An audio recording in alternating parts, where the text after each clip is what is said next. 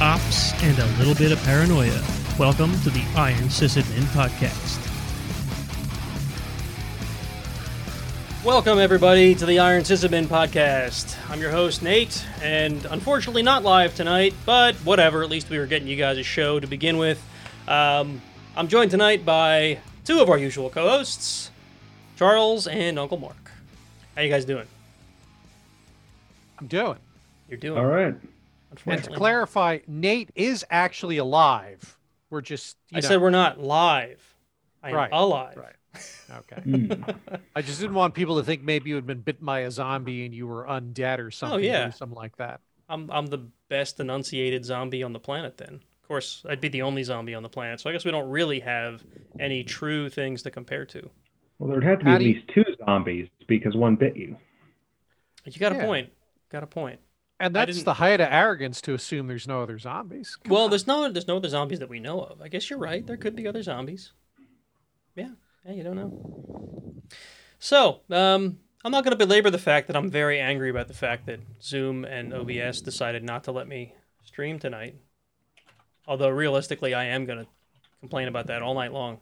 But anyway, tonight on our not live show we should ship a bonus episode that's just you complaining for half an hour. Just me complaining about Zoom.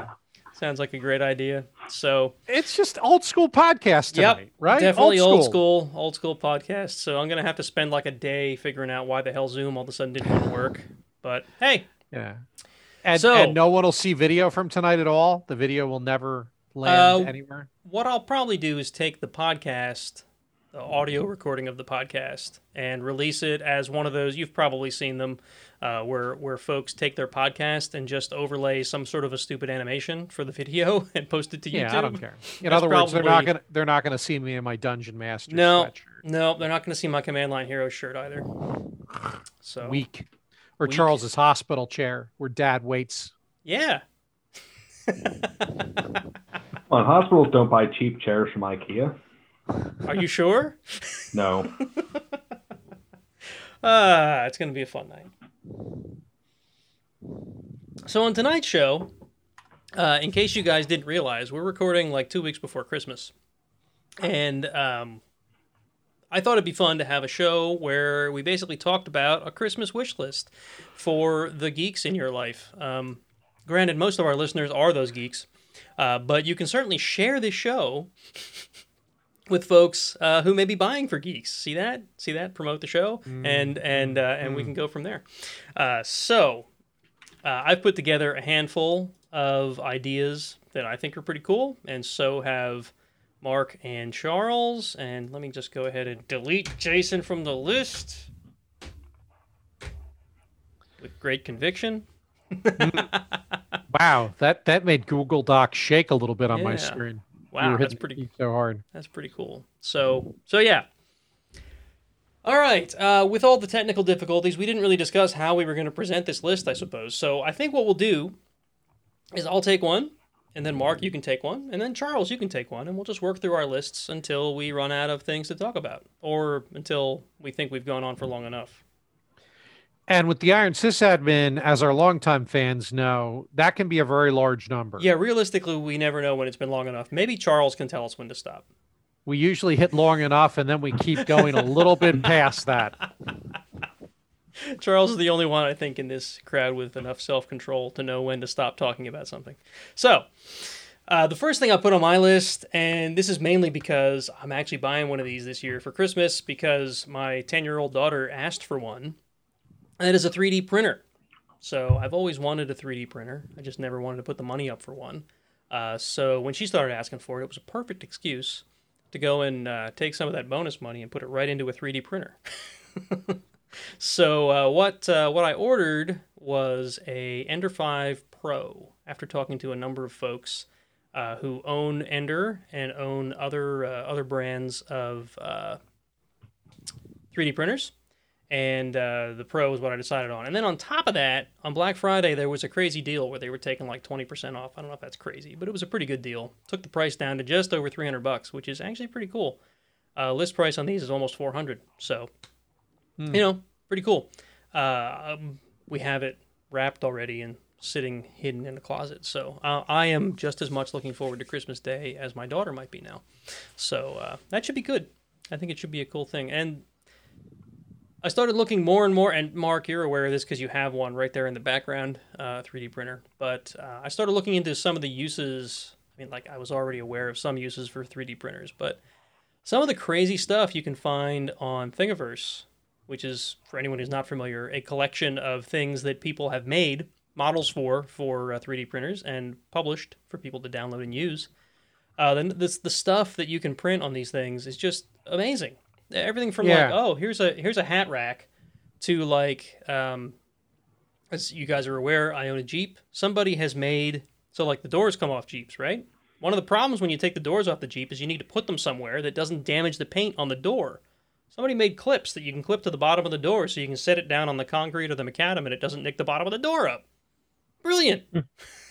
So, that's what I'm looking forward to. Maybe not that specifically, but that's the first thing on my list. So, Mark, what do you got? So we're doing round robin. We'll do round robin. Okay. Paying attention? I was paying attention. I'm just verifying. So I have to be honest. Pretty much everything on my list right now is stuff I already have. But that's fine. There's some of my favorite geek things in recent memory. And the top item. Did you just say it was lame? No, I said same. Oh, same. Okay, good. No, he said lame. Fight. Come on. Oh, no. Like, shit. Charles said I was lame. I'm gonna no. Why do we hate Mark? What? What? Yeah. So the first item on my list is in fact the newest thing, and that is the video game Cyberpunk 2077. It actually just went live yesterday. I thought it was going to be going live at midnight last night, but it turns out midnight GMT is around dinner time in the United States. Sweet. So I actually got to play for a few hours last night without making questionable decisions about bedtime. I gotta say, Charles and I were talking about this a bit while you were cursing the setup. It's an open world RPG. It's not as open worldy as some stuff. I mean, okay, I got to be careful how I say that. It is not as sandboxy as some games. In other words, there is a certain amount of emergent gameplay, but the best part are the quests that are already there. These are the same folk who brought you The Witcher, although you can run across random events happening and you can cause chaos on your own as well. But it's not like Minecraft level of sandbox. Like some open world games are totally sandboxy. I wouldn't put it in that category. What it is it is beautiful. The graphics are amazing. I have a very beefy rig and it runs great on it. Combat feels really fantastic, and the mini games like the hacking and some of the other stuff and the stealth are pretty cool. And it's even got crafting in the game where you can make and upgrade weapons and gear and software for your cyber deck. I am not yet through the prologue, so I am very early in the game. Is this can I buy this through Steam or where? So can I get this? I bought it through Steam. It's available on pretty much every platform right now other than the Switch. So PC, and then both of the most recent generations of the Xbox and the PlayStation.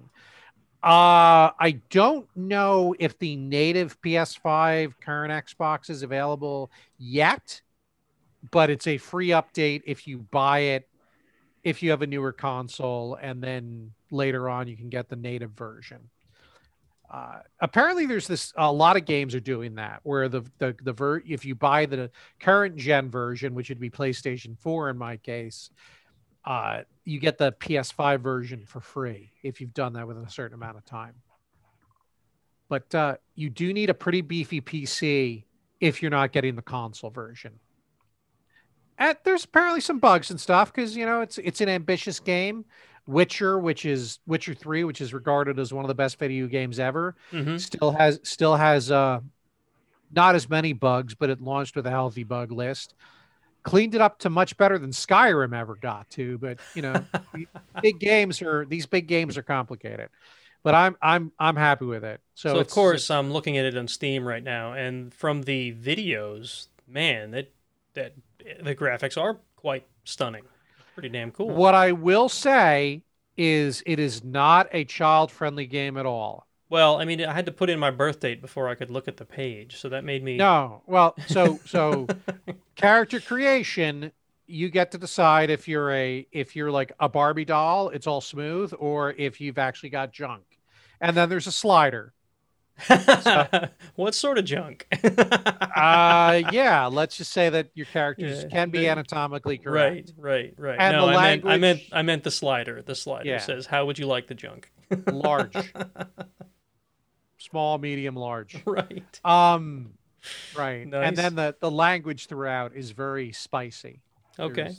So it is not a kid-friendly game. Well, I have added it to my wish list on Steam, and I'll go back and check it out a little more in depth later. Yeah. Pretty cool. All right, Charles, what do you got next? This isn't really a new thing. I'll just throw it out because I feel like this question comes up in my various friend groups. Google Wi-Fi. Yeah. So this is a mesh network offering. You get these, you buy it a puck at a time. These little Wi-Fi pucks. They're about the size like a giant cookie. They're like maybe 6 inches across. Now I'm hungry. Yeah, I'd say they're like as big as a hockey puck. So the word puck is maybe a little bigger. Bigger. I got mine last year.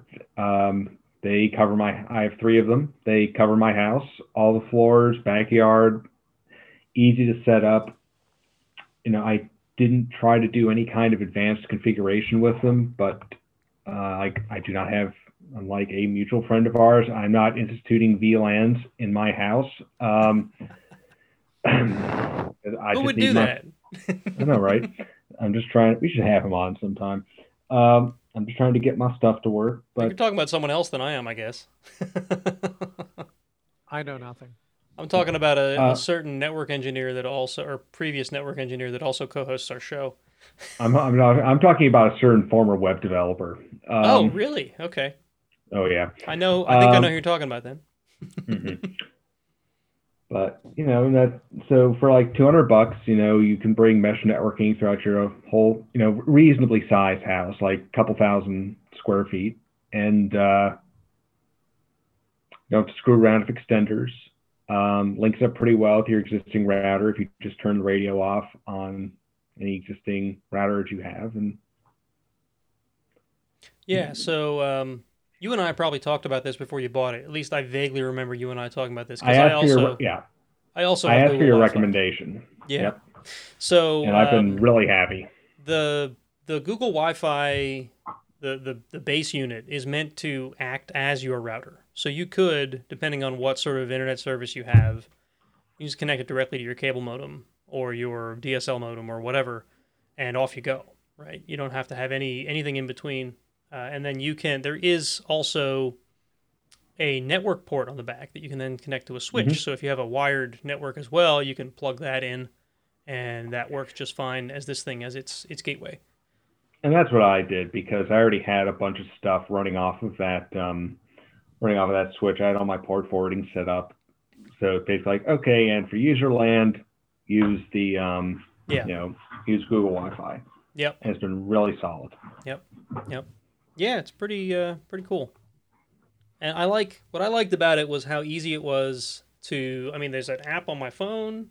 Mm-hmm. I just set the thing up through the app on my phone. There's no weird web UI I got to log into. I don't know if it even has a web UI. No, I don't think so. Not that I have ever had to use. Yeah.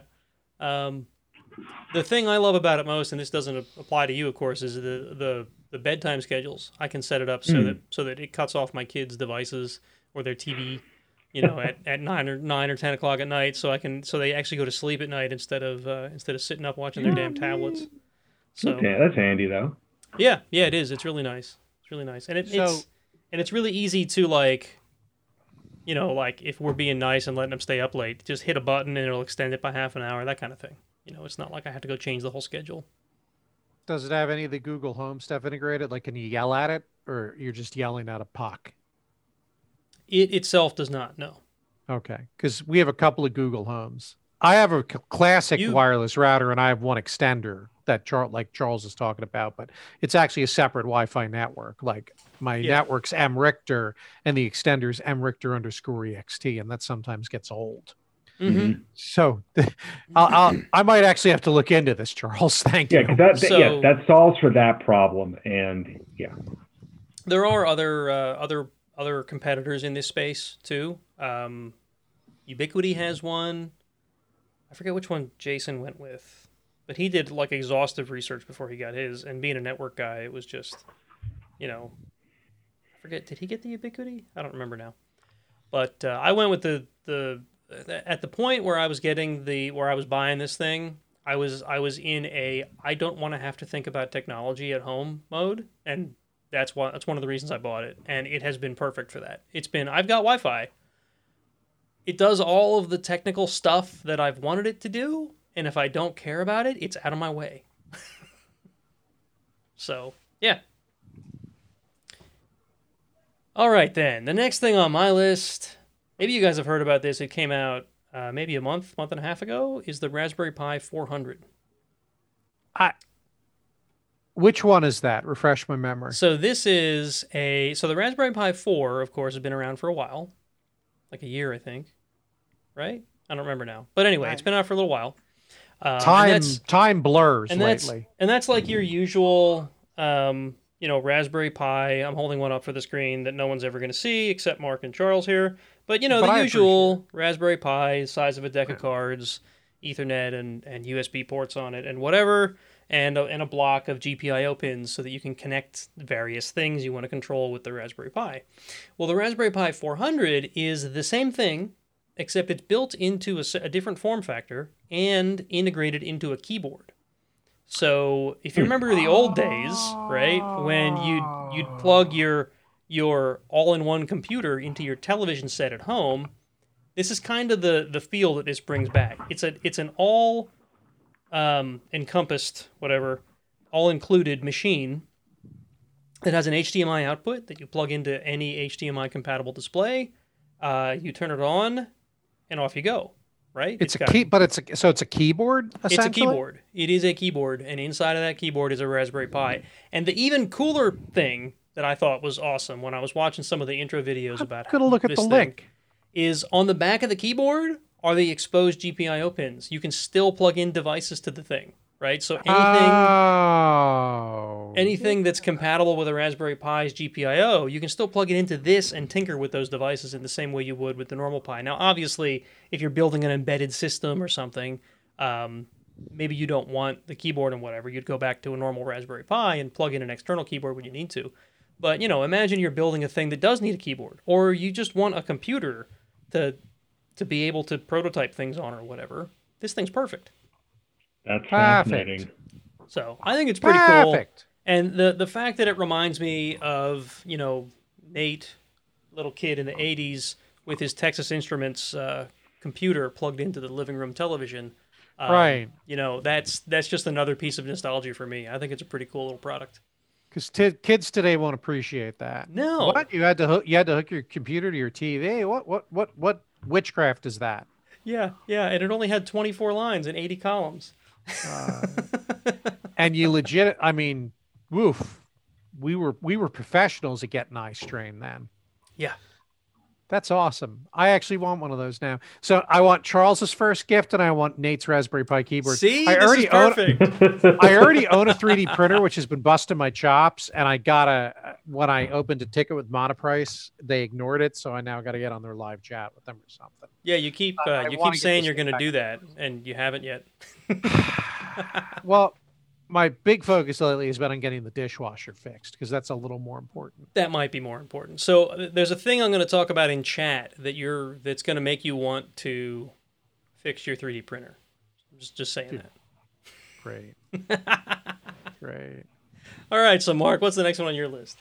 So this is something I've been enjoying for a little bit of time now. I like to read, and I've used the Kindle Fire app on my phone or on my computer every so often, but I never bothered picking up an e-reader, and I'm not really a tablet person, but I finally pulled the trigger when It wasn't a Black Friday sale. It was before that, but the Kindle Fire, I think it's an 8-inch HD or whatever. I put the link in the chat of the one I actually bought. I just pulled it from Amazon order history. Very cool. Getting the Fire has renewed my book reading interest, which is nifty. And again, not really a tablet person, but it's functional enough that it's got the web browser. I can play chess on it. You know, me along with half the country got re-addicted to chess thanks to the Queen's Gambit. And it's an neat book. To me, it's like, I'm a big fan of devices that do one thing and do it well. Mm-hmm. So I don't care how functional it is, as, you know, playing games or doing email, because I just don't care. I don't want to do that on it. But it's a great, you know, so it's good for what it does. I've had for quite a while a Samsung tablet that I got for quote unquote free from Verizon when I added a line at one point. So it's got a data plan as well. And I almost never used the thing because it was just kind of slow and clunky because it was a free tablet. Right? You get what you pay for. But I used it in the Jeep for trail maps and whatever. And when I decided, after I no longer had the commute that I used to have, and I started reading books instead of listening to them, I decided I'm going to start reading books, ebooks now, instead of doing the audiobooks. So I upgraded the tablet to a newer Samsung tablet that performed a lot better and also still doubles as my trail tablet. And I have to say that, like you, I'm not a big tablet user, right? It is handy to be able to pick up and use from time to time. But the ability to have an endless number of books at my disposal when it's linked to a cloud service, or honestly, how big is an ebook? An endless number of books stored locally on the thing for if you're on an flight or whatever, is really handy to just be able to pick it up and read. And again, if it's a cloud service, if I don't have the tablet handy, I can read on my phone if I'm like, you know, whatever, somewhere I don't have my tablet. And I've got a nice phone. I've got the XR, but for some reason, it's not big enough. No, Mark, who's read for years, wants the slightly bigger form factor. Yeah, no, I agree. And that's one of the reasons I did the tablet. Well, I upgraded the tablet instead of just using my phone when I started reading. Because, again, I have a pretty big phone, the Pixel 4 XL. Oh, you know, set the slider to large. Huh? Yeah, but it's not quite big enough to read on. I can read on it, obviously, but it's not as comfortable, I don't think. Yeah. I also like when I'm using the Kindle and I'm not using my phone, the Kindle's not nagging me. I'm not seeing notifications about anything else from the apps on my phone. So it gets me in a different mind's mental state. I do notice that when I pick up the tablet, right? I'll pick up the tablet to read, right? And then I'll pick it up and I'll be like, oh, there's a notification. I'll go look at that. Oh, somebody posted on Facebook. I'll go look at that. And that turns into half an hour of looking at Facebook because Facebook is freaking addicting because that's what it's for. But yeah, so having a normal reader that didn't have those notifications would probably be nice. All right. Charles, you're up. Oh, speaking of books, I'm going to plug the Laundry Files series by Charles Stross. This is the conceit of this series, which it's up to like 11 books. You know, he's been writing these since like the early aughts. Is a universe, essentially our universe, but contemporary day, but where Lovecraftian horrors are real and magic is accessible. Magic is basically just advanced mathematics and computation. But your initial point of view character is basically an IT guy. Oh, that's cool. Who eventually becomes something of a computational demonologist. But it's British, so it's also got this whole kind of like, it's sort of like The Office. I mean, I haven't seen The Office, but I've heard it's like The Office. Like, there's just a lot of like low-key HR bullshit throughout the whole book and succeeding books. But then, you know, also Lovecraftian horrors, monsters, and magic. All the heart for Lovecraft, and I just bought the first book, and it's been delivered to my personal fire already. So, yeah, these are fun. I've read them all. I enjoy them. I have them all, but I have all paper copies because I have read things on the Kindle. I can read things on a Kindle. I just never find it. Like, I'm not being a traditionalist or a contrarian, just for that sake. I find it more satisfying to actually hold a physical book. What you can't see is the giant pile of books right here off camera. Yeah. I usually am a fan of books. Let's see here. Yeah. So this was probably the fifth or sixth time I've bought The Stand. This is a relatively new copy of The Stand Extended Edition, which I bought earlier this year because I wanted to read it again. I love classic books, but yeah. The other issue is my house is kind of dark in a lot of places. I guess I could just buy some lamps, but buying the Kindle fixed that problem regardless of what. See, we bought lamps. I guess I could just buy some lamps. Because we've got books, we have bookshelves everywhere. Like it's funny, you're looking at like the camera is showing some of the only walls in this house that do not have bookshelves on them. I can believe it. I've been in your house. You do have a large number of books. So, yeah, I think a coworker of ours, when I worked with you at the college, was also reading the same series, The Laundry Files, and he was very happy with it as well. He liked it. Maybe he heard about it from you, or you heard about it from him. I heard about it from him. Okay, so you've read through them that quickly. I mean, well, that was like 2-3 years ago, I guess, that he started. It's been a couple years, and yeah. Charles seems right. That's right. You're the guy that read like a 1,000-page novel on the drive to DerbyCon. Now I remember. No, let's tell it right, because the Forever War is not 1,000 pages. But I started reading the Forever War when we left Easton, and I had it finished. I think by like lunch. Yes, you did. Freaking insane. How long is it if it's not 1,000 pages? I don't know. Let me go find my copy. I just remember it was enormous. It was a huge book. You guys vamp for a second. It was like we had to pick somebody up we had to pick Charles up in Easton, and then we picked another previous coworker up in Easton. And as we're there at the other coworker's house, he's just like looking through his bookshelves, and he comes across this book, and he's like, "Oh, how is this book? Oh, it's great. Can I borrow it?" Sure. So, I assume Charles is going to spend the next 2 weeks reading this thing. He starts reading it as we get in the car to drive to DerbyCon, and I don't know. Well, like he said, by lunchtime he's done, and we're like, "You're what?" Oh man, it's like 300 pages. Oh, that's not. Really? I could do that. Yeah, that's easy. It looked much larger. Nah, that's what she said. I was driving. Not, yeah, right. But no, it has to be said, I read very quickly. Like I knocked out the Phoenix Project in one night. Do you get that same sad feeling I do, like when you're enjoying a book and you realize, oh my God, there's only like 10 pages left? Yes.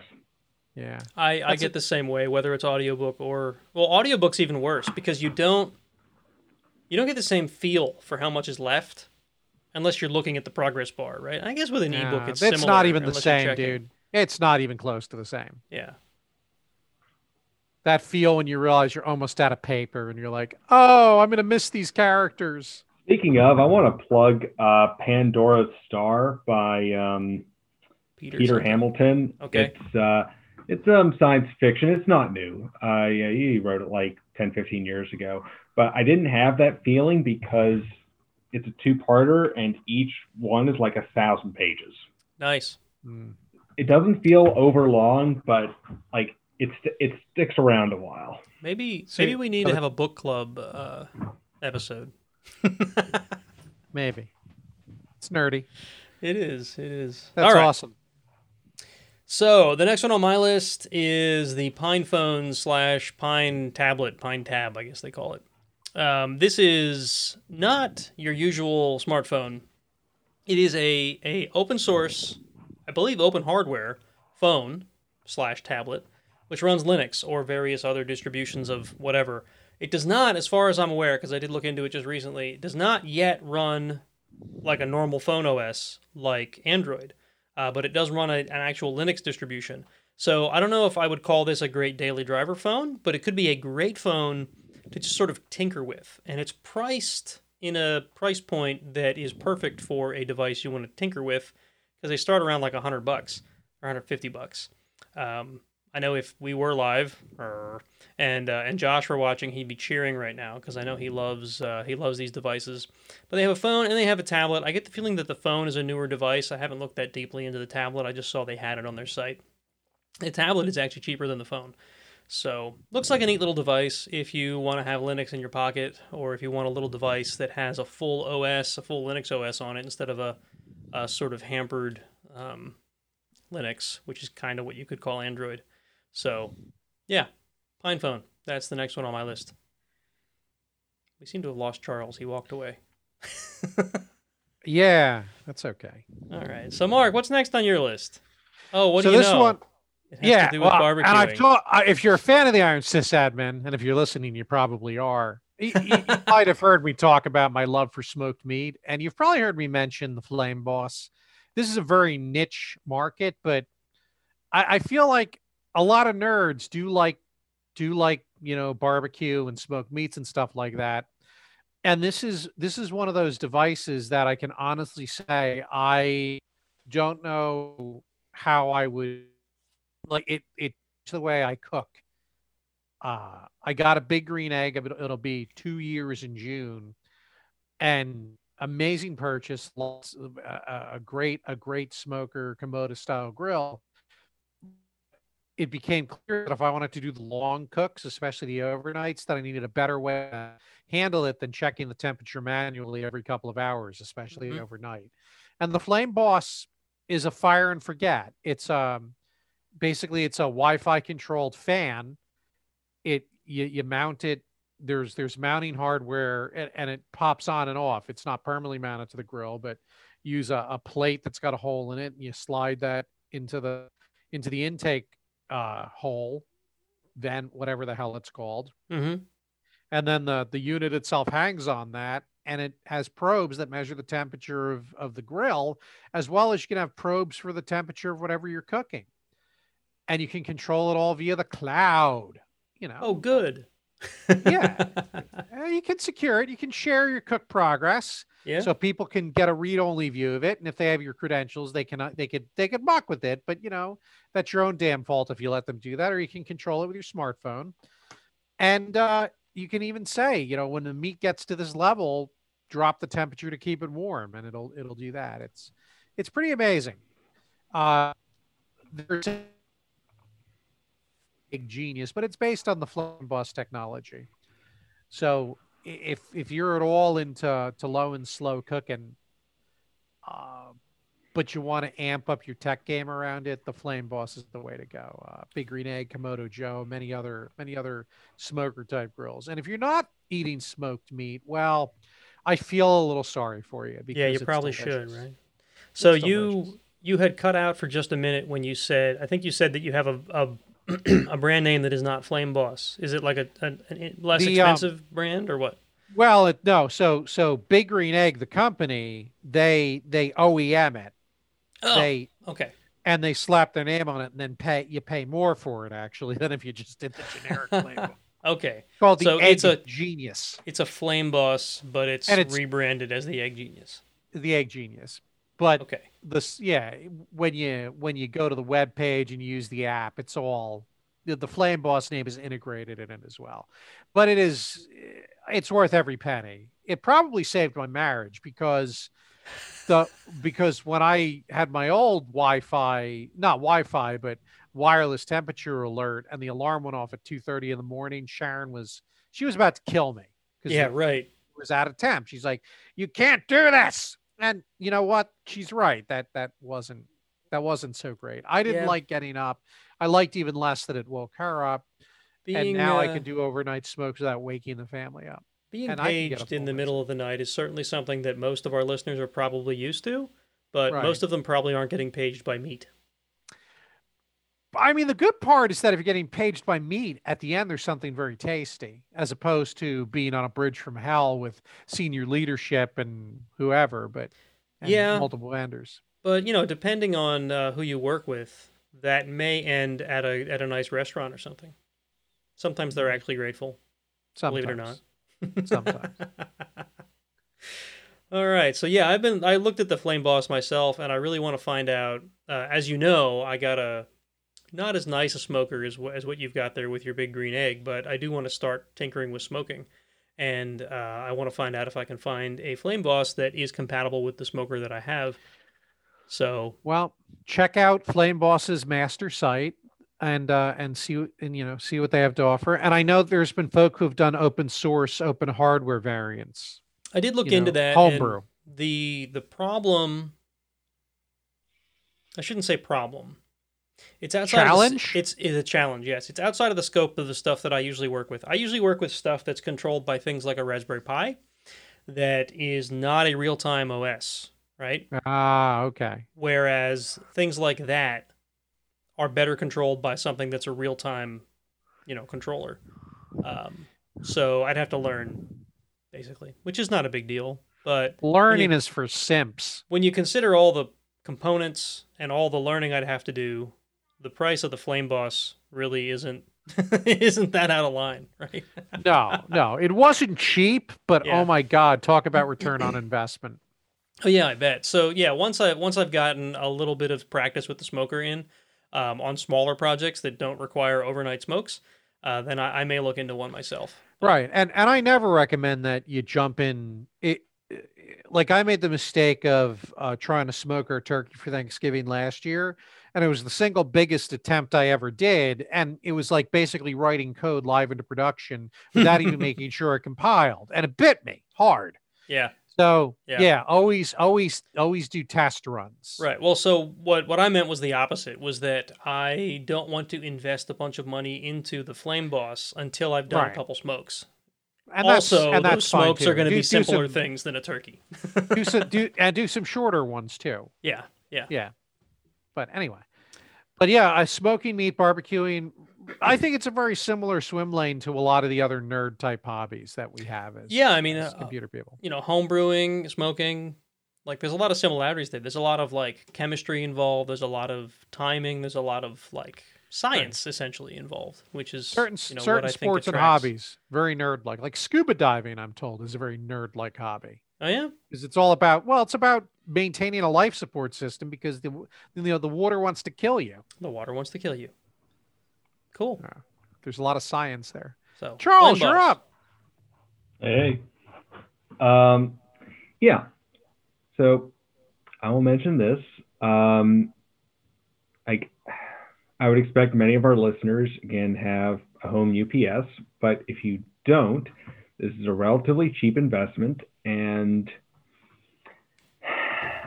just if you've got even moderately unclean power, or even just live in an area with lots of trees. Yeah. Yes. So we got last week we had a big windstorm. I lost power for a couple of hours, but I had two of these APC 600 VA UPSs, and the one that was running like the internet stack downstairs, which is like a Google Wi-Fi puck, the router, cable modem, a Raspberry Pi. It lasted a little over an hour, so I was able to get some work done. And the one upstairs, which wasn't cranking really anything once I safely powered off the PC, actually stayed live for hours. So we had a place where we could charge things if we needed to. We're pretty far past the point where an unplanned outage is actually going to kill a computer, right? We have surge protectors, operating systems are more resilient, but still, a power interruption can be a real pain in the ass, especially if it was just going to be like a very quick blip and then everything is back on. Yeah, because then everything just reboots all of a sudden. Yeah. And, just the interruption could cost you a lot of time, or you could be in the middle of a game. Yeah. Or a Word doc that you haven't saved yet. Like anything. Yeah.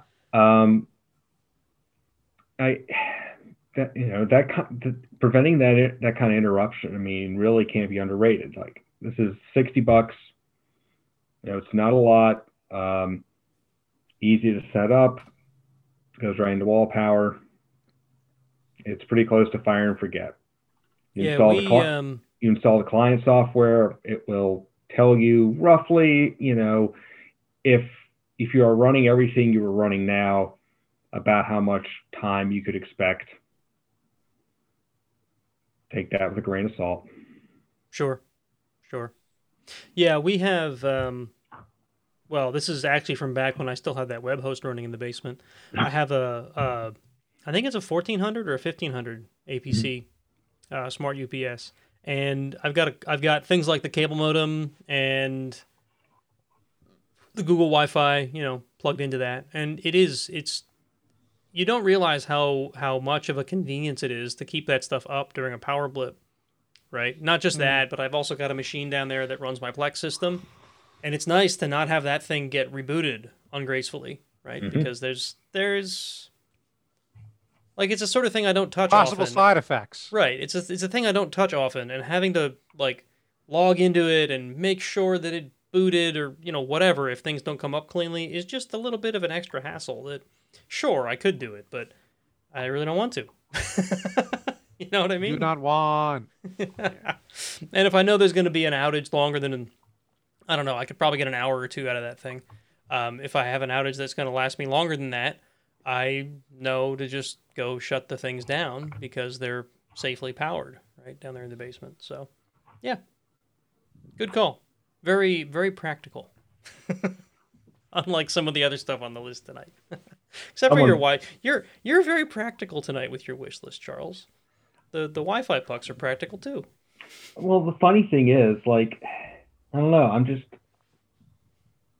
the things that I'm geeky about are not necessarily like technology things. Like, Yeah. I'm into things like model railroading and football, which are, I don't know. I would call model railroading geeky. It is, but it's not like I'm going to say, well, here's what you need to buy to get started on model railroading. That I don't even know where I'd start. Yeah, I guess you've got a good point there. All right, so the next thing on my list is, also a book or series of books. And this I've talked about, and Jason and I have talked about several times on the show over the years, The Dresden Files. If you haven't read The Dresden Files, any of these books, you need to pick them up and read them because they are awesome. Surprisingly, and Charles, we didn't talk about, what books we were going to talk about in the list tonight, but it's a very similar series to what you described as the Laundry Files. It's based in modern day, or I guess modernish day, Chicago, although I don't know that he ever really calls out what year these books are written in. They just kind of start in what was modern day Chicago, I guess, when the first book was written, and they kept on from there. But anyway, it's a very similar urban fantasy kind of series to what you described as the Laundry Files, except instead of Lovecraftian monsters, we've got like all the normal things that you think about from folklore, whether it's like Santa Claus or werewolves or vampires or like just normal everyday lore, the mythology that sort of society still believes in, right? The Tooth Fairy, like that, those sort of stuff, those sort of things. The Dresden Files are written in a way where it takes all that stuff and it explains them all of those things from like the mortal's perspective, right? Like he's got 4 classes of vampires, 4 different courts of vampires, right? And if you were to take what mortals believe of what the mythology of vampires are, the stake to the heart thing, and the turning into bats thing, and the being unreasonably attractive thing, right? Those are all sort of different facets of vampires in this world, right? And mortals just kind of got it wrong because it's like, oh yeah, I once saw a vampire that was unreasonably attractive. I once saw a vampire that was killed by a stake through the heart. I once saw a vampire that was like this unheard of beast, right? And they just kind of mashed all that together and say, that's vampires. Well, that's in the Dresden Files, there's actually, like different facets of vampires. Long-winded way of saying it's a fun series. I always say that it's like if you were to take Harry Potter and make him about 20 or 30 years older, and in that 20 or 30 years, he's just like beaten up and kicked and has had a bad lot in life. He turns into Harry Dresden. You know what? That's pretty accurate. Yeah, it really is. I read the first book. I thoroughly enjoyed it. It's a great series. It's a great series. We're up to book number, and Jason and I got into this discussion on a recent show. What is it? Let's see, 16, 17. I'm currently reading the latest book, which is book number 17, Battleground. So there are a lot of books. If you are afraid of getting to the end of a series too quickly, the Dresden Files is a perfect series to start because it could take you, unless you're Charles, it could take you months, maybe even years to get caught up. Or it'll take you at least to dinner. Yeah. So, great series. I recommend it to anybody who likes urban fantasy style stuff. Charles, have you read them? I don't remember. I have not read them. You haven't. You should. If you like Laundry Files, you'll probably like these. It's not based in. It's not European though. That's all right. So All right, Mark, you actually have two more on your list. Do you want to cover them both, or highlights? So one of them's a little vague, and one of them is funny but not so funny. And Charles and I were talking about this a little before the show too. Don't forget that for the nerds in your life, a lot of us are into things that aren't necessarily tangible, but are maybe more subscription-based services.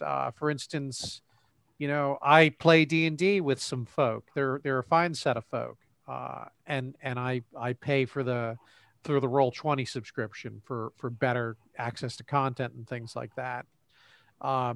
There's things like, Board Game Arena. If you're doing virtual gaming, again, with friends, there's obviously a subscription model for massively multiplayer online games, things like that. Or even like the consoles. You've got, PlayStation's got their PlayStation Plus, Nintendo's got their subscription, whatever. So, if you're looking for a gift for the nerd in your life, you could say, hey, are you looking for a subscription for a year of a particular service or game or something? That tends to add up, right? And that could be, there was a time in my life, back when I first played EverQuest, that was when I was young and still had very small children, that $10 a month probably was not a wise investment in my limited finance. So I've been there. Yeah. And then the last thing, you'd go to grandma's or you'd pick up a box under the tree at your own house and you'd shake it. And if it were light and it wasn't making any noise, you'd be like, oh, it's clothes. You know, there was a time when socks and underwear stunk, but honestly, nowadays they're a welcome gift when you get a little older. Yeah. I mean, to be honest, I wouldn't especially mind. Especially if they're fun thematic socks. Like my wife has hit it out of the park with some of my, Star Wars or Batman or Game of Thrones socks. Yeah, I wouldn't mind a new pair of slippers, to be honest. It's one of those things that you don't really want to have to buy, but you do because you like to wear them. Yeah. My wife got me a pair of slippers a little while ago. It was for shuffling around the house during the day because, really want to be wearing shoes around the house. They're great. Yep.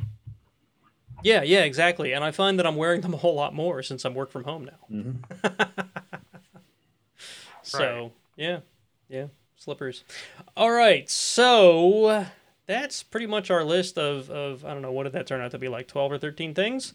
I hope you guys have enjoyed it. I hope you guys have a great Christmas and or whatever you celebrate this time of year. If it's a gift-giving holiday, then here you go. You've got a nice list of things.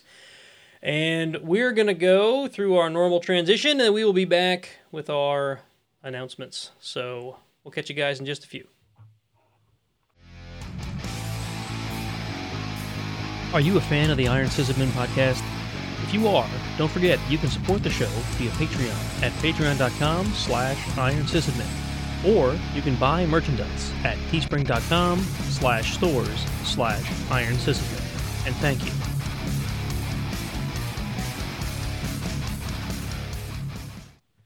All right, so welcome back, folks. Hope you guys enjoyed our Christmas list.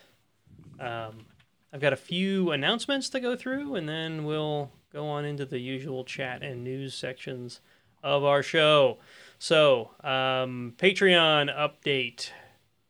it looked like we had lost a patron, but we usually had 18 and now we have 19. And I've been trying to look at this list to figure out who's different, and I can't tell. It's like I've forgotten.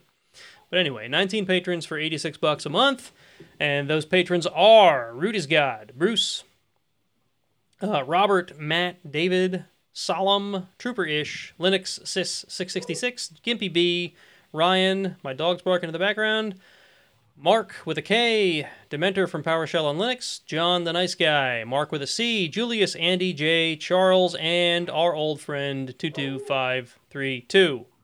Dog's really wanting to get into the show. Sorry, dog, I can't let you in. Somebody else will have to do it. Anyway. So we want to just say thanks to all of our patrons. That money is currently just being tucked away in a savings account for whenever the show has any more expenses. They pay for things like a little bit of our hosting fees, which is basically rolled up into the hosting fees I use for anything I host, and the subscription to Restream that we have now, even though we're not freaking streaming tonight, and the Libsyn hosting. So very helpful. We get a little bit of extra every month out of that, and that's cool. I'm very happy that the show is paying for itself, and that's really the goal here, because I don't care if we become rich podcasters. Do you guys want to be rich podcasters? I mean, I like money, but, I guess I wouldn't complain about being a rich podcaster, right? I feel like Patreon's not the way to do that, though. We'd have to get like all kinds of cool endorsements or something to be rich podcasters. They have to take more unpopular positions. Probably. And by unpopular, you mean paid for and we have to say them? Yeah, controversial. Oh, right. I don't like controversial positions. They are very annoying. And they turn into angry. I don't like angry. Unless you're talking about OBS. I'm angry at OBS. I'm not saying I like it. Angry at OBS. I don't like being angry at OBS because it's been great software up until now, and I'm very angry now. And I still don't know if it's OBS's fault or Zoom's fault. We'll see. I'll figure that out some other time. All right. So I did have one quick announcement about our scheduling for the rest of this month. I know it's short notice, but we've decided to, instead of moving the second episode for this month, which would have fallen on Christmas Eve, we're just not going to have a Christmas Eve episode, or what would have been the Christmas Eve episode. So don't expect another episode this month, but we'll catch you again in January. And our next show in January should be January 14th, if I did the math right. And we're going to have Dementor. You might remember Dementor from might be a year and a half, 2 years ago at this point. We had him on. He was talking about PowerShell on Linux. And he's going to be on again. This time he's going to be talking about home automation stuff using Home Assistant, which is something that's kind of interesting to me at the moment, just because I've been sort of tinkering with it myself, because of the Google struggles I've talked about in the past couple shows. So that's about it for announcements. We don't have any new reviews this time around, this show. So if you want to leave us a review, make sure you go ahead and do so on wherever you normally listen to podcasts that accepts reviews. iTunes is the one I check most frequently, but I do have a nice little sort of aggregation service that's supposed to tell me when new reviews come in. Maybe it didn't tell me, and maybe there are new reviews. Does it? I think it does. Okay. Why? Do you think? I don't know. I'm just asking. Do you trust it? I don't know. Maybe I should go recheck. But today was so damned hectic, and then it followed up by the technical difficulties. I didn't really have a chance to double check it because I was thinking that myself when I didn't see any new reviews. But it's not that uncommon to go a couple weeks with no reviews. So, all right. So that's it for the announcements. So speaking of my Google woes, I've done quite a bit of work with, so I had this thought that back when I turned off a bunch of my self-hosted services and I just went full into some of the Google ecosystem stuff, one of those things with Google Photos, and the recent issues I've had with certain things they've decommissioned and certain things they've changed have made me sort of backpedal on that, get a little bit of cold feet, if you want to say. I'm not going to completely stop using Google Photos, but I felt like I need a second alternative for places to host but places to keep all of my pictures. And I wanted something a little more friendly than just a CIFS share in my basement that I could then back up. So I started tinkering with Nextcloud again, which is something I did set up for photo storage that wasn't something I wanted to put on Google Photos anyway. Basically, because we got a new camera and we've been tinkering around with photography, and Google Photos scales everything down when you put it up there, unless it comes from a Pixel device. So I wanted a place to put that stuff. But anyway, I built a Nextcloud and I figured out how to back it with. It's a bucket using the S3 API, but it's not an AWS S3 bucket. It's through DigitalOcean, their Spaces service. And I've started writing some blogs around, one, why I'm going down this road, and two, how I'm dealing with the different services that I've decided that I want to try to do this with. And I'm starting with Google Photos. So in the past couple days, I've been on vacation this week. The past couple days, I wrote up an article about basically that whole story I just spit out to you, except in a more coherent way. And I've started writing another one about basically what I'm doing with Nextcloud, and then I'm going to write a whole write-up on how I set up Nextcloud with that S3 backend, which wasn't as straightforward as you might think. So that's one of the things that I'm tinkering with at the moment. I'm having fun doing it. As you guys know, I like creating stuff, and I like writing. I like making the podcast. I like doing video stuff. So it's just one of the fun things I'm doing. Let's say I set up there's this static gallery site generator called Thumbs Up, and so I point that at my basically I use that to create a copy of my photo archive, to actually then be exported into an S3 bucket that's publicly available. And that's worked pretty well. That's not a bad way to go. It's not a bad way to go. It's worked pretty well. My thought was, I'm not sure if I'm going to do the same thing for Google Docs. I may do it for some of the data I have on Google Docs, and if I do, Nextcloud is going to be a perfect place for that stuff to go to, which is one of the reasons I leaned toward that.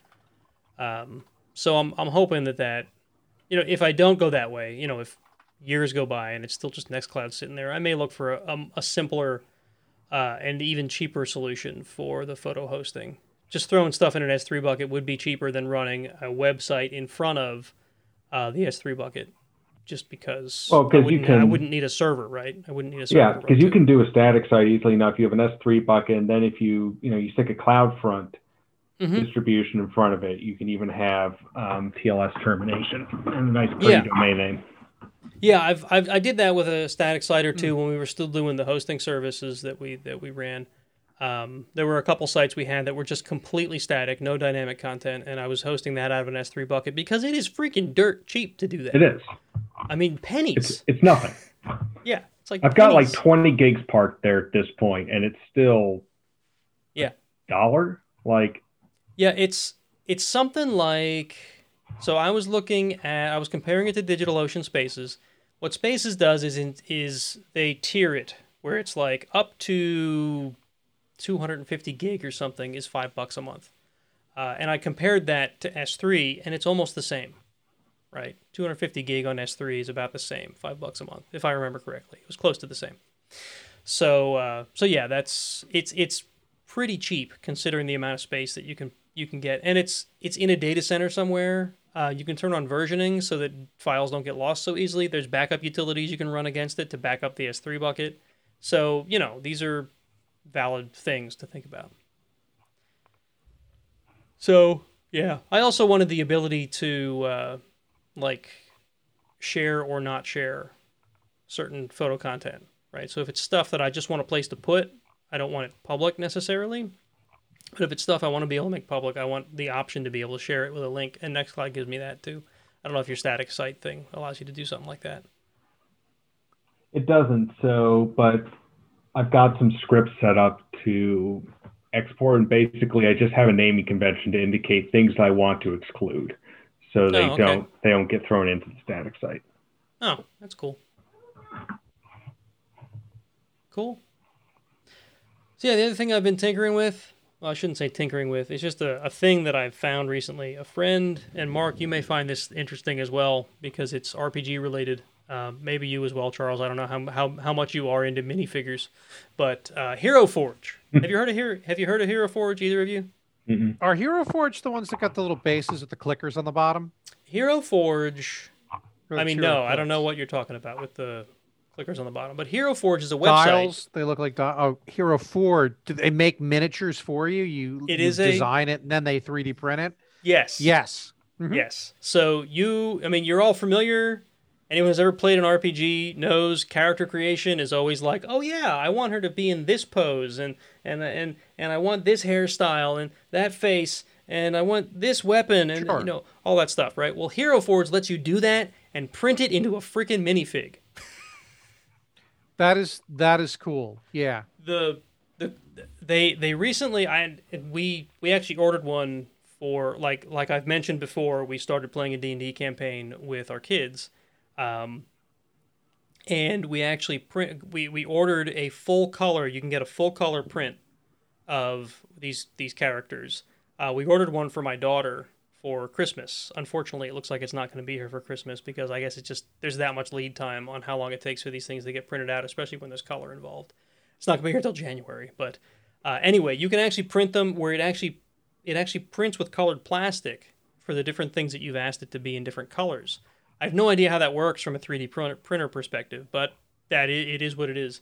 Or you can get them printed just in gray, and there's different levels of polymers that you can have them printed in, higher quality plastic and lower quality plastic and whatever. Or, and this is what I was hinting at, Mark, that you might want to get your 3D printer back up and working again. You pay them like $4, and they'll give you the STL file, and you can print it yourself.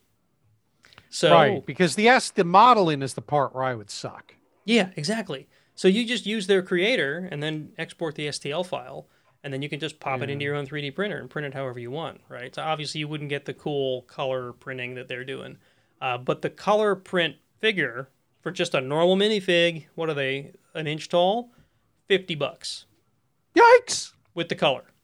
If you get one that's not colored, they range from I think it's like 15 to 20 or 15 to 30. You know what? You wouldn't have to buy very many before buying your own 3D printer and the printer. Yes. It's not ink, but the friggin' the filler stuff. The filament. What's the word I'm looking for? Pays for Filament? itself. Filament. Yeah. It's filament. Yeah. So we bought that one because we didn't have the 3D printer yet, and we wanted to have it for Christmas. Obviously, it's turning out to not be here for Christmas. Yes, that. These wastes of money that are sitting on my thing. But I thought the exact same thing. With the printer, we'll now be able to... And plus, I mean, if I print out a figure and we wanted to print 30 of them for some reason, like if I designed a little orc that I want on my mini map, I can print 20 of them on my own printer for the same $5 that it cost me, or $4 it cost me to download that STL file. The other thing is it's not a big deal if a figure gets lost or broken because just print another. It's cheap. It takes time to print, but from a material standpoint, it's very inexpensive. Yeah. So I think it's going to be cool. Yeah. I can't wait to get the one that is full color just to see how it looks. I don't mind spending that money on a Christmas gift. I wouldn't want to do that for every single D&D campaign I ever run, but it is cool as like a one-time gift thing. And I think it's gonna be pretty cool once it gets here. So I'm looking forward to that. So, and related to all that, the other thing I'm working on is, in fact, the thing I was working on today before the show that led up right to the show is I'm converting a room in my basement into sort of a mini makerspace for the 3D printer that we. So a craft room. Not quite. My wife has a craft room. My wife has a craft room, which is so it's a man craft room. More normal crafty stuff. However, she does have a vinyl cutter, which will probably go into this room. Because it's like, basically what I want is things that are bulky and big and need to be set up and take up table space. It's a craft room. Okay, fine. It's a craft room. No, makerspace is fine. But it's in the basement. It's not a craft room. Doesn't matter what floor it's on. My wife has a craft room. Yeah. Well, my basement. That's awesome. Yeah. Having the space for stuff like that where you don't have to break it, you don't have to put it away when you're done with it is actually really super handy. Yeah. That's a good move. That's the other thing I'm working on, and we were putting lights up down there just today. So yeah. Mark, you have anything fun going on? So for the past several years, actually ever since I ran the Cub Pack, we started this game day, which originally started as something we would do on Martin Luther King Day with the Scouts. You know, come in, bring board and card games and play them in person, and we've pivoted it to be the between the Christmas and New Year's break. Well, obviously with the stupid pandemic, especially the way Pennsylvania is now in a garbage fire, the last thing we're going to be doing is bringing scouts together in an enclosed room to breathe in each other's face to play board and card games. Why? So that sounds like a great idea. Terrible idea. Well, if you want to kill them, sure. Let's not do that. So I've been leading an effort with some of the other leaders as well as some of the scout leaders to set up for our first virtual game day, which is going to be Monday, the December 28th. Our primary platform is Board Game Arena with Discord as our communications. And it's looking really good. Board Game Arena is really cool. There's some of the games you can play for free. Some of them, one player needs a premium subscription. So I have a premium sub, as does one of the other leaders. But there's some really great board games on there that I've actually always wanted to own. That I've either played at my friendly local gaming store and I never got around to buying them or they went out of print. Now I can play them. Like there's this one Stone Age, for instance. But we've discovered some cool games. And what's different about this than like, you know, having them play Call of Duty together.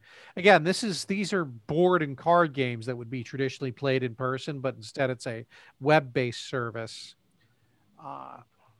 And then I think we're going to let them play. We're going to run some rounds of Among Us as well, I think. But it's kind of cool putting all this together because it's not as simple as here's a Discord channel. You guys go nuts. There's protocols. You got to make sure that there's never a single leader alone in one of the rooms with the scouts because youth protection. You want to make sure that everybody's, you know, having a good time together and making it a positive experience because it's an official troop event.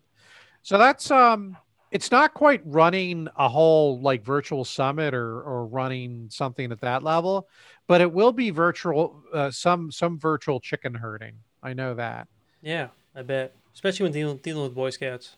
I mean, from my own experience being a Boy Scout, I can only imagine the hell that the Scoutmasters must go through. These are good guys, but on the other hand, most of them are teenage boys, and teenage boys are kind of dumb. Mm-hmm. So I was one, and my son used to be one until very recently. Now he's 18. But yeah, a lot of them, I've known them for years. I love them like sons, but there's a lot of them who are dumbasses. No question there. But, you know, it's worth it because we show them how to not be such dumbasses through the scouting program. So that's my big project. I've said this many times to you and probably on the show that I think that scouting was one of the most valuable things I did as a kid. It just taught me so many things. Some things that you can even repeat in public. Some things I can repeat in public. Man, had social media been a thing when I was a teenager, I'd be in prison right now. I'm pretty sure of that. So not to, I don't know, Charles, if you have things you want to chat or anything you're up to, but I did want to mention, because you said Discord and it reminded me, not that I hate Discord, although I sometimes do, but I heard via Twitter from Ed Scotus, who was on our show, of course, last time we recorded. You might remember we had a live question for Ed when we were talking about Holiday Hack, that folks were interested in him running a Discord or somebody running a Discord server to go along with Holiday Hack. And guess what? He took that feedback and they have a Discord server to go with Holiday Hack this year. And I do believe that it's open. I just opened up the website. It no longer says coming soon. I did not want to attempt to log into it now because it's going to play music and stuff. And that would have gotten into the recording. And it would distract me because I want to play. But it looks like it's live now. I didn't follow up and look at Ed's Twitter feed or whatever, but it sure looks like it's live. So if you guys want to try out Holiday Hack this year, it looks like it's up. holidayhackchallenge.com/2020 will get you there. I would like to. Okay. So Charles, you have anything for chat? Not really. No? You had something, but you deleted it. I don't know how many people really want to hear about it. But the best college football game of the season was played this past Saturday. what made it the best college ball game of the season? Well, so this was Brigham Young and Coastal Carolina. What's cool about it is that these teams were not scheduled to play. And normally games are scheduled years in advance. And even in this COVID-affected season, there's still some notion of a schedule. But Coastal was supposed to play Liberty. Liberty had problems with COVID. They had to bail. And so Wednesday, it was the equivalent really of just the schools calling each other up and being like, yo, you want to do a game on Saturday? Hey, you want to play? You want to play some football? What's cool is these are both teams that are not perceived as being in the first rank, but they both had excellent seasons, were undefeated. And so Brigham Young sent their equipment truck driving towards South Carolina, and they flew out for the game. And for like 3 hours on Saturday afternoon, he's had this remarkably physical and violent football game from two teams that I don't think had ever played before. But boy, it looked like a rivalry by the second half. Wow. And the game ended on a very close play that was extremely well done, where a receiver almost made it into the end zone and was then dragged away from it by a couple of defenders as the clock expired. Fellas, it was just a banger. I would watch this again on a Blu-ray. It was great. That's cool. That's cool. I mean, as you know, I'm not big into sports, especially football. It's just not a thing I do. Mm-hmm. But I have been to a number of live, especially college football games. I don't think I've ever been to a pro game, but I've been to a couple college games, and I got to say, there's a certain amount of passion that still seems active at a college level. There's energy. Yeah. Live sports are a completely different world. And what's interesting about this is, of course, there were very few fans in the stands, obviously, but there's a sports Discord I'm part of. It's a sports website whose Patreon I help support, and so there's a whole bunch of people in this Discord watching the game together and talking about it. So you have that kind of sense of community, and like nobody there was really like an absolute. Well, there were a few. Most people weren't really fans of BYU or Coastal, but they were just fans of watching a really good football game. Mm-hmm. And we were all for like a couple hours there, we were all having just a fabulous time. You forgot about all the nonsense we're going through, and it almost felt like a normal day. It didn't. But because it's not normal to have a game scheduled on 3 days' notice. It ought to be, because that was amazing. But yeah, that was a lot of fun. Got a good vibe coming out of that. It's cool. It really makes me wonder what the world is going to be like when we're on the other side of all this. Like how much of this is all going to stick? You know what I mean? Mm-hmm. Like that, what you were just describing. Are you still going to be like, is that still going to be the experience that it was then, right? In say a year from now, assuming in a year from now the vaccine hasn't gone horribly wrong and turned us all into zombies. See, there's the zombies from I'm not saying that I think that's going to happen. I'm just saying, like things can happen, things can go wrong. But anyway, like how much of the stuff that has changed because of the pandemic is going to stick with us for the rest of our known lives, right? Like virtual meetings, like work from home, like some of the advancements in just no touch things like payments and like whatever, or just like the general hygiene stuff. Like I had to take my daughter to the dentist for a checkup the other day, and when I walked in for the past 8 months, every time I've been there, their waiting room has just been boarded up. Like they literally put plywood across the entrance to their waiting room because it was just like a clear sign, you're not allowed to be in this waiting room. I came back and they've redesigned the waiting room. So now it's just a little tiny bench, no soft cushions, no play area for the kids. It's just a bench, right? And I commented like, oh, wow, you guys did the whole waiting room over. And it happened that the dentist who owns the practice was behind the counter doing some paperwork when I said it. And he's like, yeah, I don't think that the waiting room experience is ever going to be what it used to be. It's never going to go back to the way it was. It's never going to be magazines and toys for the kids and whatever. because it's too easy to spread a virus that way. So it just made me wonder, like how much of that is going to stick with us? Are our waiting rooms going to go back to the way they were? Is he wrong? I don't know. But yeah, just made me curious. Mm-hmm. Anyway, I think that's all the chat and all the whatever. We can go ahead and get on into the news. Right? Good. Oh man. So here we go to the news.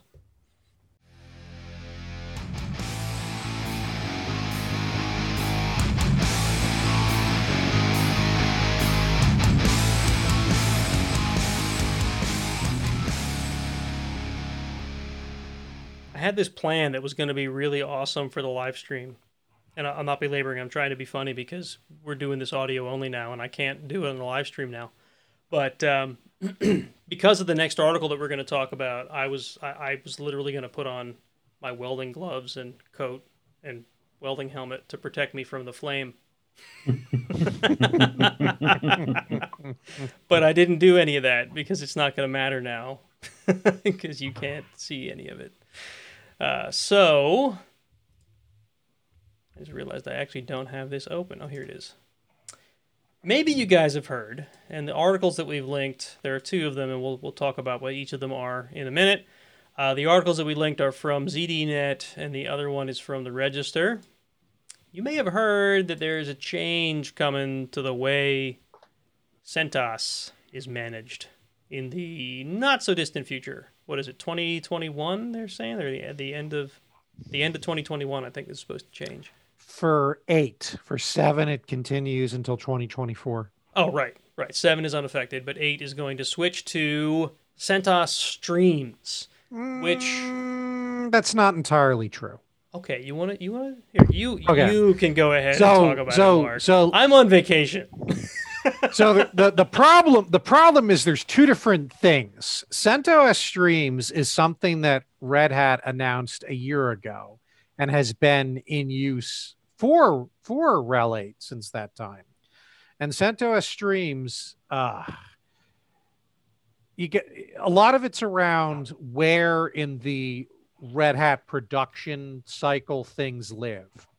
So when you're talking about open source software, at the very top, the most forward thinking, the completely community driven version of Linux that becomes Red Hat, that becomes RHEL, is Fedora. Mm-hmm. And for your listeners who know this already, our listeners, right? Because I'm one of us now. For people who know this already, I apologize, but let me give you the 30-second overview. So Fedora is completely community owned. Now, there are people who work at Red Hat that as part of their job, they're allowed to work on Fedora. Like we pay them to help, but Red Hat doesn't own Fedora. Everybody owns it. It's the planets. Every couple of years, Red Hat takes the current version of Fedora, snapshots it, brings it into the lab, hardens it, enterprises it, drops features we don't think will work as an enterprise operating system, and then we release Red Hat Enterprise Linux. But here's the important part. All those changes, that source code for RHEL is under the GPL. So Red Hat releases the source code to its customers. Actually, Red Hat goes a step beyond what it's legally obligated to do. Red Hat puts the source code for RHEL on a public FTP server with no security lockdowns. So anybody on the planet can download the source code to RHEL. We give it away for free. We make Red Hat and I say we because for those of you who don't realize it, because you've been asleep at the wheel, both Nate and I are employees. New. Yeah, we're employees for Red Hat. I work for them. So, I have to be careful what I say and take what I say with a grain of salt, but I try to be as straight as I can with people, right? What CentOS originally is people took the source code for RHEL, stripped out the Red Hat trademark stuff in it, and then released CentOS. It was for Community Enterprise OS. And so it was basically talked about as a RHEL clone. So Red Hat would release RHEL, release updates for RHEL or whatever, and the CentOS team would take that stuff, do their stuff on it, and then CentOS it, right? And then it would be basically a compatible version of RHEL that you didn't have to pay any money to use, because to use RHEL, you're supposed to pay a subscription. And effectively identical, right? I mean, I've Effective. seen Rel clones that were not effectively Yeah. identical. They're very, very similar. You could tell they're the same Yeah. base. There But were always CentOS some- was yeah. effectively, I mean, all the bits except for like subscription management and a few other little things and the way you had to get certain pieces of software. Otherwise, functionally identical. Right. And so what Red Hat has decided is that they no longer okay, now here's where we get into the contention, right? A couple of years back, Red Hat actually acquired CentOS, including the trademark. And we were helping them with their process and stuff. Why would we do that? Well, because it was thought, it was some goodwill, and it was also a way, if Cent looked good, people would use it and then maybe, pivot to the commercial product. Because Red Hat's a company. They want to make money. There's nothing wrong with that. I mean, it can be your opinion that there's something wrong with that, but that's not my opinion. Companies exist to make money, to drive the economy. So what Red Hat has decided is that what we want to invest our money in is CentOS Stream, which instead of coming out after RHEL comes out before RHEL, but not crazy before. And it all the software that's in CentOS Stream goes through the same quality process that stuff that lands in actual RHEL does. It's like a minor version ahead ish, because it's also not minor versions. It's a roll. I hate the term rolling because it implies non-stability, but as updates are approved and get through QE, they go into the stream. And this has upset some people. No. Who would it possibly have upset? Everybody is the right answer. Right. The perception is that, yeah. Oh, you go ahead. I've seen accusations flying all over the place. In fact, groups that I'm part of that know that I work for Red Hat have like directly called me out. It's like, what the hell's going on here? Because they think I know something more than what's public. And maybe I could know more than what's public if I weren't on vacation, but when I'm on vacation, I turn off my work email and I do my best to not look at it. And rightly so. Yeah, but anyway, so yeah, there are people accusing Red Hat of doing this solely from a profit perspective, that we're trying to keep people away from CentOS, make it less attractive. There's people accusing IBM of putting their fingers into the pot and causing trouble for CentOS because they want to sell more RHEL, even though it doesn't quite work that way. Let me be clear of what Red Hat's actually doing, because Right. I don't know if we stated it exactly. So Red Hat for a year has been putting effort into CentOS Stream, and we said at that time that CentOS, the classic one, would continue. It was since decided, and this was a decision that was not an edict. I can't go complete. I got to be careful what I say, but it is not an evil plan by IBM. I can assure you of that. But what Red Hat is doing is the efforts of focusing on CentOS Stream.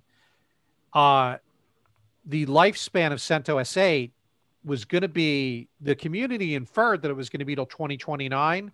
Well, Red Hat's going to stop providing engineering efforts at the end of 2021.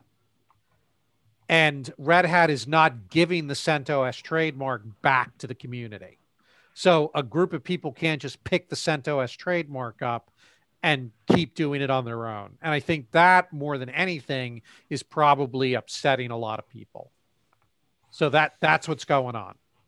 Okay. So CentOS as we know it, CentOS 8 as we know it, is likely going to change somewhere between now and the end of 2021. Does that mean that it's going to be gone? Maybe, maybe not. I don't know if we have an answer to that. Yeah, nobody's going to go to your computer and delete it, but there won't be any more. What I mean is, will there not be an alternative? Is the thing that I don't know that we have an answer to. But it's not impossible. It's possible that I mean, we've seen this happen with open source projects so many times, where direction changes. I mean, look at, what was it? Debian. When Debian embraced Systemd. What happened? Some people who were loyalists, whatever. Some people who loved the old init system forked Debian, and they made their own system that did not use systemd, right? So there's really nothing, and this is conjecture on my part, there's nothing to do with anything I've read internally. Like I said, I haven't looked at any of the internal threads about this stuff. There's nothing to say that CentOS, the project, CentOS 8, does not continue under a different name, under different direction, right? Well, so that is, yeah, that is a fairly true statement. What can happen is the group that is now the CentOS project can't continue to use the CentOS trademark, right? Because they're owned by Red Hat now. So and I think the idea is Red Hat doesn't want, they want to make it perfectly clear that CentOS, the old way, is no longer going to be a thing after a shorter period of time, right, than originally thought. And they don't want any dilution there. And on the other hand, people who are doomsaying about CentOS streams, that still sounds like a perfectly viable option, right? It's not. So I am not a developer.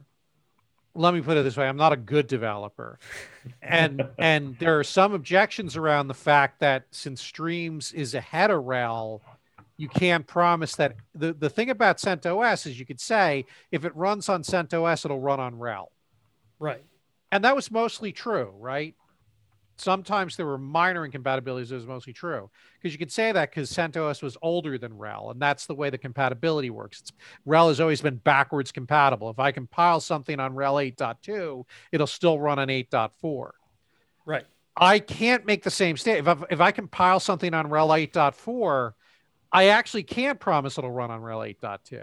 And that's kind of what's going to happen with CentOS Stream. Since it's going to be ahead of it, there'll be changes to libraries. There might be some new things interjected where it won't necessarily be completely compatible with production RHEL. Now, do I think that's going to happen often? No, not at all. These are also things that once they hit CentOS Streams are probably coming to RHEL soon. Yes. Right. And in fact, if you follow the software lifecycle where you've got the dev test prod model, it actually seems to me to make more sense intuitively to have CentOS Stream, if you're doing development work on that, be slightly ahead of production, because that's what production's going to be next time there's a patch release for RHEL. And this makes me, that's really, yeah. This makes me curious. And again, complete conjecture on my part. This is not any kind of internal Red Hat anything talking. It makes me wonder if the focus on streams is going to become what RHEL is, right? Is RHEL eventually going to be a streams-based distribution? I don't know. You know, it kind of makes me curious, just from a projecting standpoint, right? Like, is this the sort of model that we can expect? Because we already see it with other distributions. Do we see it with other enterprise level distributions? I don't know. I don't know. I think what we're seeing is Ubuntu uses this model, doesn't it? Yeah, we're seeing a change in the way software is developed. Chris Wright wrote a blog about this. It's a high level thing, and switching to CentOS Stream is basically trying to say, look, we don't develop and deploy software the same way today that we did even 5 years ago. Mm-hmm. And Red Hat wants to stay relevant. We want to stay ahead of the curve, right? And part of that's because we're not just a Linux company anymore. We've got things like OpenShift and the other types of technologies like that whole hybrid cloud thing, which starts to turn into marketing speak. But I get why we say that, and it's not as simple as just being a Linux company anymore. And in fact, this actually, I would argue, and people have argued, that the Stream model is more open source, because once stuff got to CentOS, if I'm a CentOS user and I file a bug against it, Red Hat don't care. It has to go all the way around the process all over again. Mm-hmm. But CentOS Stream, because it's in front of RHEL, that the engineering work goes in there, so bugs that are addressed in CentOS Stream might never even hit RHEL. You mean the bug itself may never hit RHEL? Yeah, like it'll be fixed before it gets there. It'll be fixed before it hits RHEL. Yeah. So, I mean, obviously that could mean that you're taking an extra risk, because this is stuff that, hasn't been. So currently, CentOS is tested with RHEL before it hits CentOS, right? So it's like it hit all of Red Hat's customers. All like the major, oh my God, the world's burning down was handled when customers got it and opened support cases and whatever, right? And then it eventually made it to CentOS, right? So basically what this means now is that CentOS is going to be the place where that stuff's happening, right? Potentially. New packages come in. Oh my God. Yeah. However, when you think about that model, that almost makes more sense, doesn't it? And keep in mind, CentOS Stream is free. Yeah. It's not. That's what I'm getting at, right? No one has to pay to use it. Yeah, the model is CentOS is free, right? So right now, what you're getting is arguably a better tested OS than even RHEL was, right? Because things get through. They get through. They get to RHEL release, and then, oh my God, the world's burning. We got to fix a problem. It gets fixed. Maybe that never makes it to CentOS. Or it takes a long time. Because it gets fixed quicker. Right? It gets fixed quickly enough if it's a big enough problem that it doesn't make it to CentOS. It never gets repackaged and put out as CentOS code. So now the difference is that the one you're not paying for is the one that's going to get those problems first. Yeah. And I understand how if you're running an enterprise on CentOS, that's a problem for you. And I don't want to come off like, you cheap son of a bitch, why are you not paying for RHEL? But doesn't the model make more sense this way? I don't know. And you and I are dangerously close to just doing internal chatter right now. And I'm interested in Charles's perception because he's not colored from being a Red Hat employee. Does Charles even care? I think Charles cares. He brought it up before we had the show. So I want to shut up and let Charles talk. Yeah. Well, so I come from the perspective of having used RHEL at my current place of employment for the last nearly 9 years. Done a few things with CentOS back when I was rolling Vagrant distributions, test things, but I don't do that anymore. And for the last year and a half, I'm building stuff on AWS using Amazon Linux 2, which of course is downstream of RHEL. So I have no particular strong emotional connection to CentOS, and I will take everything you say about the direction of these various projects as read.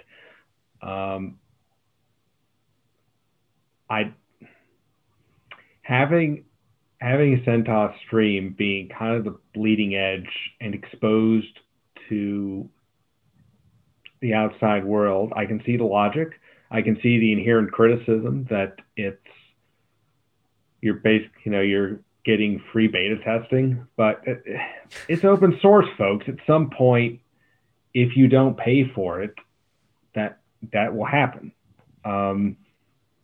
You're still getting a fairly good product for free.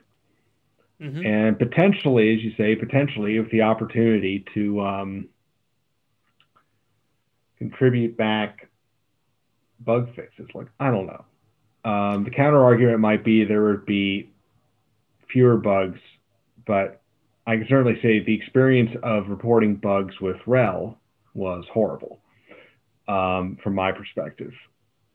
I don't know. It could just be that a lot of the bugs I had were weird, and hard to reproduce. Yeah. So I don't know that I see the sky is falling. I think that there's a tendency to have this kind of knee-jerk reaction when it's like essentially when a thing happens, like when somebody does a thing, like when Microsoft bought GitHub. And you saw a flurry of people announcing they were migrating their projects elsewhere because, it's Microsoft and we're a few years in now. And I don't think Microsoft destroyed GitHub. It doesn't look destroyed to me where I'm sitting. I think people, to some extent, I'm not going to look. It's a change. It's easy to scream about it. And it can look bad. And the messaging around, like the explanation I've heard here tonight is more coherent than anything I've read thus far. Well, and here's the thing. I think we've shit the bed when it comes to the message. I don't think Red Hat's done a great job delivering the message. And that is, Nate, when you get back in the office and you read some of the internal discussion, we acknowledge, yeah, this could have been handled better. Yeah, maybe. I mean, the first thing I read about it after somebody called me out in one of the Slack groups that I'm in was the official CentOS announcement on their website, and it did not sound good. It sounded pretty bad. In fact, at the like toward the end of it, it was worded in such a way where it's like, if you don't like this, no, it wasn't if you don't like this. If you have concerns about the stability of CentOS streams, you should contact Red Hat. And it was really, it was thrown out there as like you're getting this for free. You should probably go buy it if you want to, if you want a stable operating system. And that is not the right message to send here. Well, stable's an irritating word sometimes because CentOS streams, Facebook is running on CentOS streams. Yeah.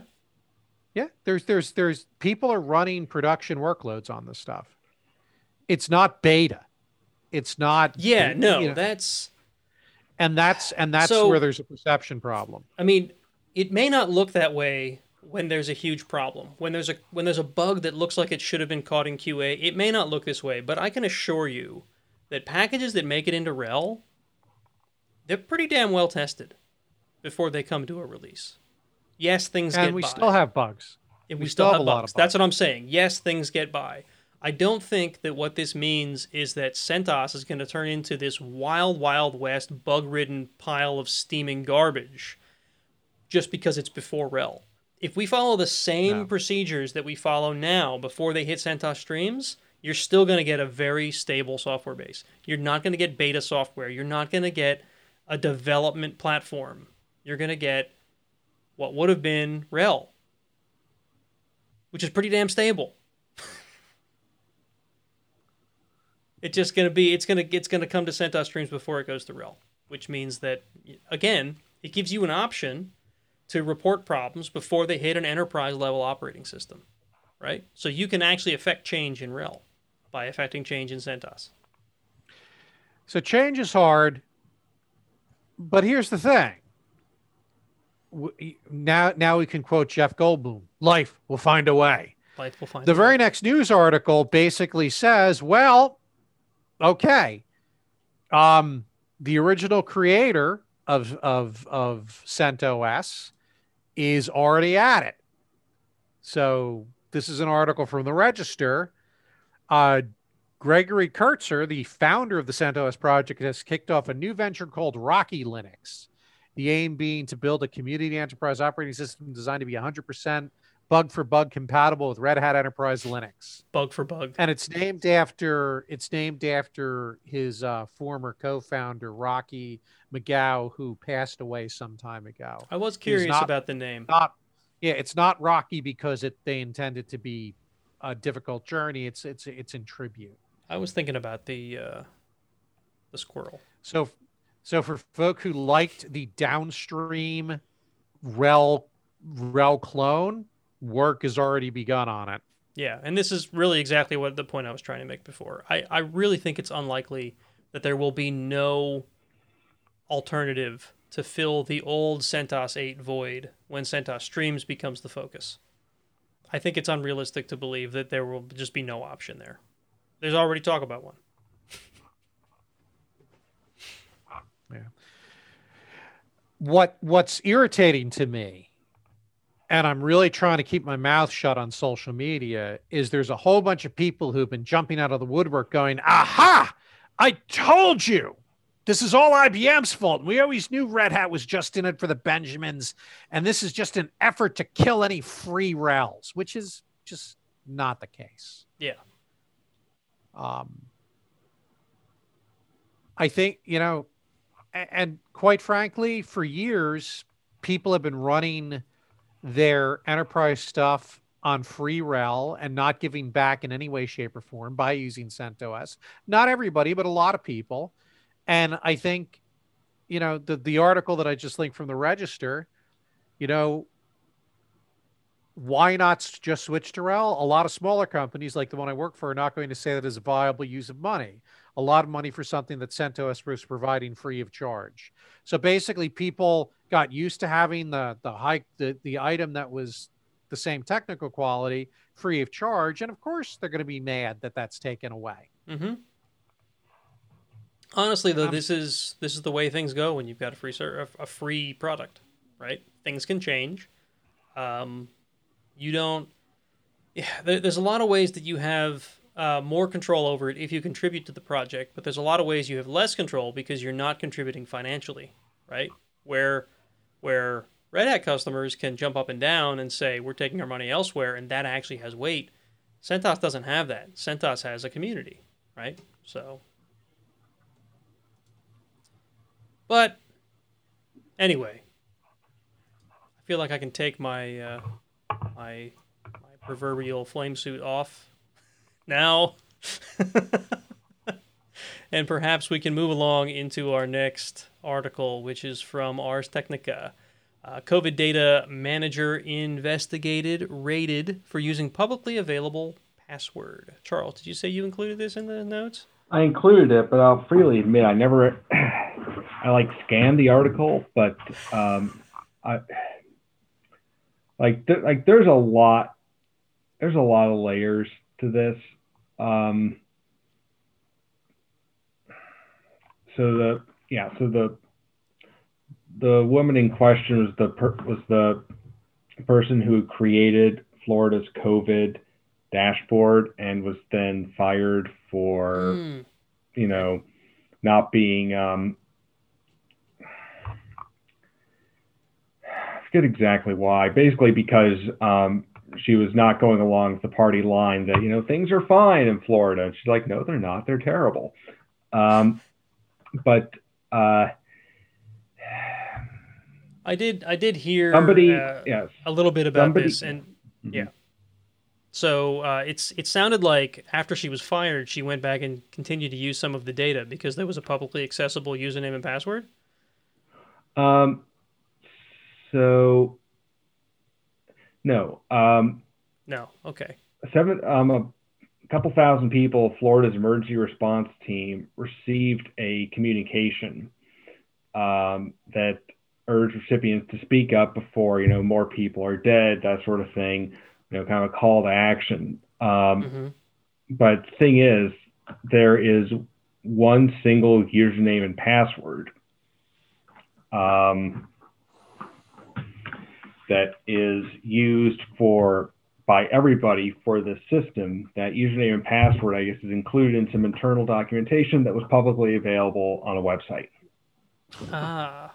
Oops. Now, they're saying they've got IP address information. That's why they raided her. But sure, guys, but you posted the username and password. Anybody could have done it. No, it was totally her. It had to be her because she's so disgruntled. Mm-hmm.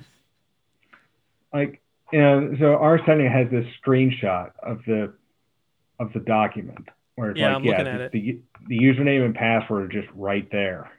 Yeah, just like right there. Username, password, cert login. I'm just thinking, oh great, I work for a small liberal arts college and we've got defense in depth, single sign-on, two-factor, all this stuff. It's like, we just got username and password on a PDF on a website. Brilliant. Yeah, but in the college's defense, you had some pretty paranoid people running the show for quite a long time. Yes, paranoid is the word you were looking for. But we kept it's not like we tore that stuff down after you left. Yeah, right? Right? So all the paranoia is still helping you. Your usernames and passwords are not accessible on the web. We hope not. You hope. I've always said it's okay to publish passwords as long as you don't say what they're for. Yeah, right. Here's a password. I'm not going to tell you where you can use it. All right. So the last article we've got is from Eurogamer. This feels like a Mark article. Mark, did you add this? No. Charles? I just thought I'd mention, because it seemed like a nice thing to mention, and we don't really have to talk about it, is that Perfect Dark is being remade. Oh, okay. And I don't think I ever played Perfect Dark. That was a fabulous game. You know, 'cause it was the spiritual sequel to GoldenEye. Okay. So it's kind of a sci-fi setting. Interesting. It was great. Nice. But GoldenEye, I thought I'd mention that. No one's touching that, huh? GoldenEye? Nah. You can't remake perfection. You'd think No. somebody would try. You would think. There's nothing like, wrong with it. This game was really successful. We should make another one and call it the same thing. Everybody will love it. Because we see how much you see how much Star Wars fans love the Mandalorian and hate the Mandalorian. Who hates the Mandalorian? Just every time there's an episode, there seems to be a firestorm. There's always the one edgelord who has to. I don't like the Mandalorian. Right. Well, I love the first season, and I haven't gone around to the second season. I'm still behind by one episode. I have to check out last week's episode. So nobody talk about the second season. I'll talk about it only in the controversy that has exploded. There have been several episodes where it's like, this thing happened. Oh my God, we have to be outraged for that. This other thing happened. I got no time for that.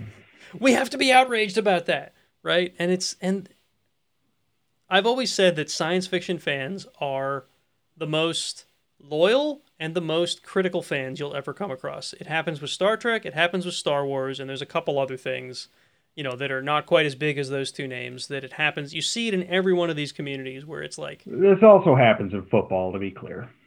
Okay. Fandoms. Yes. Well, I don't know if you guys saw that Disney has apparently been dropping lots of announcements. Mm-hmm. Seen some of that. Yeah, so Star Wars Andor, Star Wars A Droid Story, Star Wars The Bad Batch, Star Wars Ahsoka, Star Wars Acolyte, Star Wars Obi-Wan Kenobi, Lando, Rangers of the New Republic, Rogue Squadron, and Visions. All going to be limited Star Wars. I think Rogue Squadron's going to be a movie. Yeah. Possibly. I don't know, man. My Star Wars fandom's in a weird place right now, but some of these properties some of these things I'm very excited about. Yeah, I saw the Kenobi one. I saw an announcement for it. It looked. I'd watch it. I think it sounds like a fun thing. I'd love to know more about Kenobi. And all those other ones you just rattled off. Some of them sound very interesting. Other ones sound like they're just trying to capitalize on as much of their purchase of the copyright as they can. You know what? Dave Filoni, who did Clone Wars, who did Rebels, who's doing The Mandalorian, he can make whatever the hell he wants as far as I'm concerned. That dude loves Star Wars. He loves Star Wars. He understands Star Wars. He understands why it's great. I don't care. He can keep making it. Yeah, I understand some of the objections about the newer movies, and I even agree with some of those objections. But Filoni, just give him root. Don't even give him pseudo. Give him root. You can trust this man. Filoni is allowed to log in as root. Filoni has received the usual lecture from his system administrator. The usual lecture that no one ever gives. Does anyone ever receive the usual lecture? I told Andy don't break stuff when we hired him. There you go. There's the lecture. He didn't listen either. No. God, I've got stories. I can't share them on a show though. All right, so I think we actually had, believe it or not, a short amount of news, but we covered it in just the same amount of long time, so because of the CentOS thing. Let me get back to my notes here. All right, so folks, I hope you guys have enjoyed the show. I'm sorry again that we couldn't do it live, but at least you're getting the usual recording, which is to be honest, the way most of you guys are listening to the show anyway, and we appreciate all of you. I really do. I did miss the interactive nature of the live show this week, and I'm really hoping that by the time we come back in January, I can get that worked out, and we can be doing live shows again. Because I pay for Restream now, and I don't. That's a waste of money if we're not streaming anymore. So if you do want to watch the live shows, assuming we fix them, you can find them roughly the second and fourth Thursday of every month on YouTube and on Twitch. There's links for those in the notes for this show. I'm also streaming to our Facebook page, so if you want to go find us on any of those social platforms, whether it's Twitch or YouTube or Twitter or Facebook, you'll find ways to watch the show. Also, of course, you can just go download the show and listen to it after the fact, which is what you're going to do this time because, well, I've already told you. If you want to join our Matrix community, you can do so by going to ironsystemmed.com. I think it's...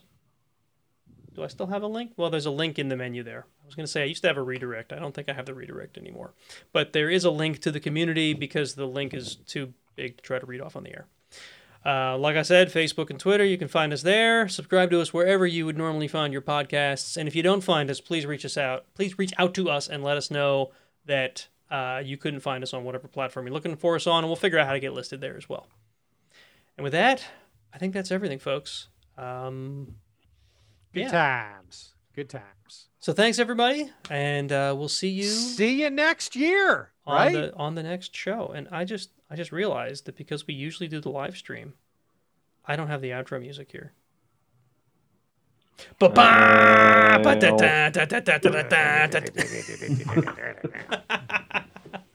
Breaking the law, breaking the law. Breaking the law. All right. Good night, everybody. Good night.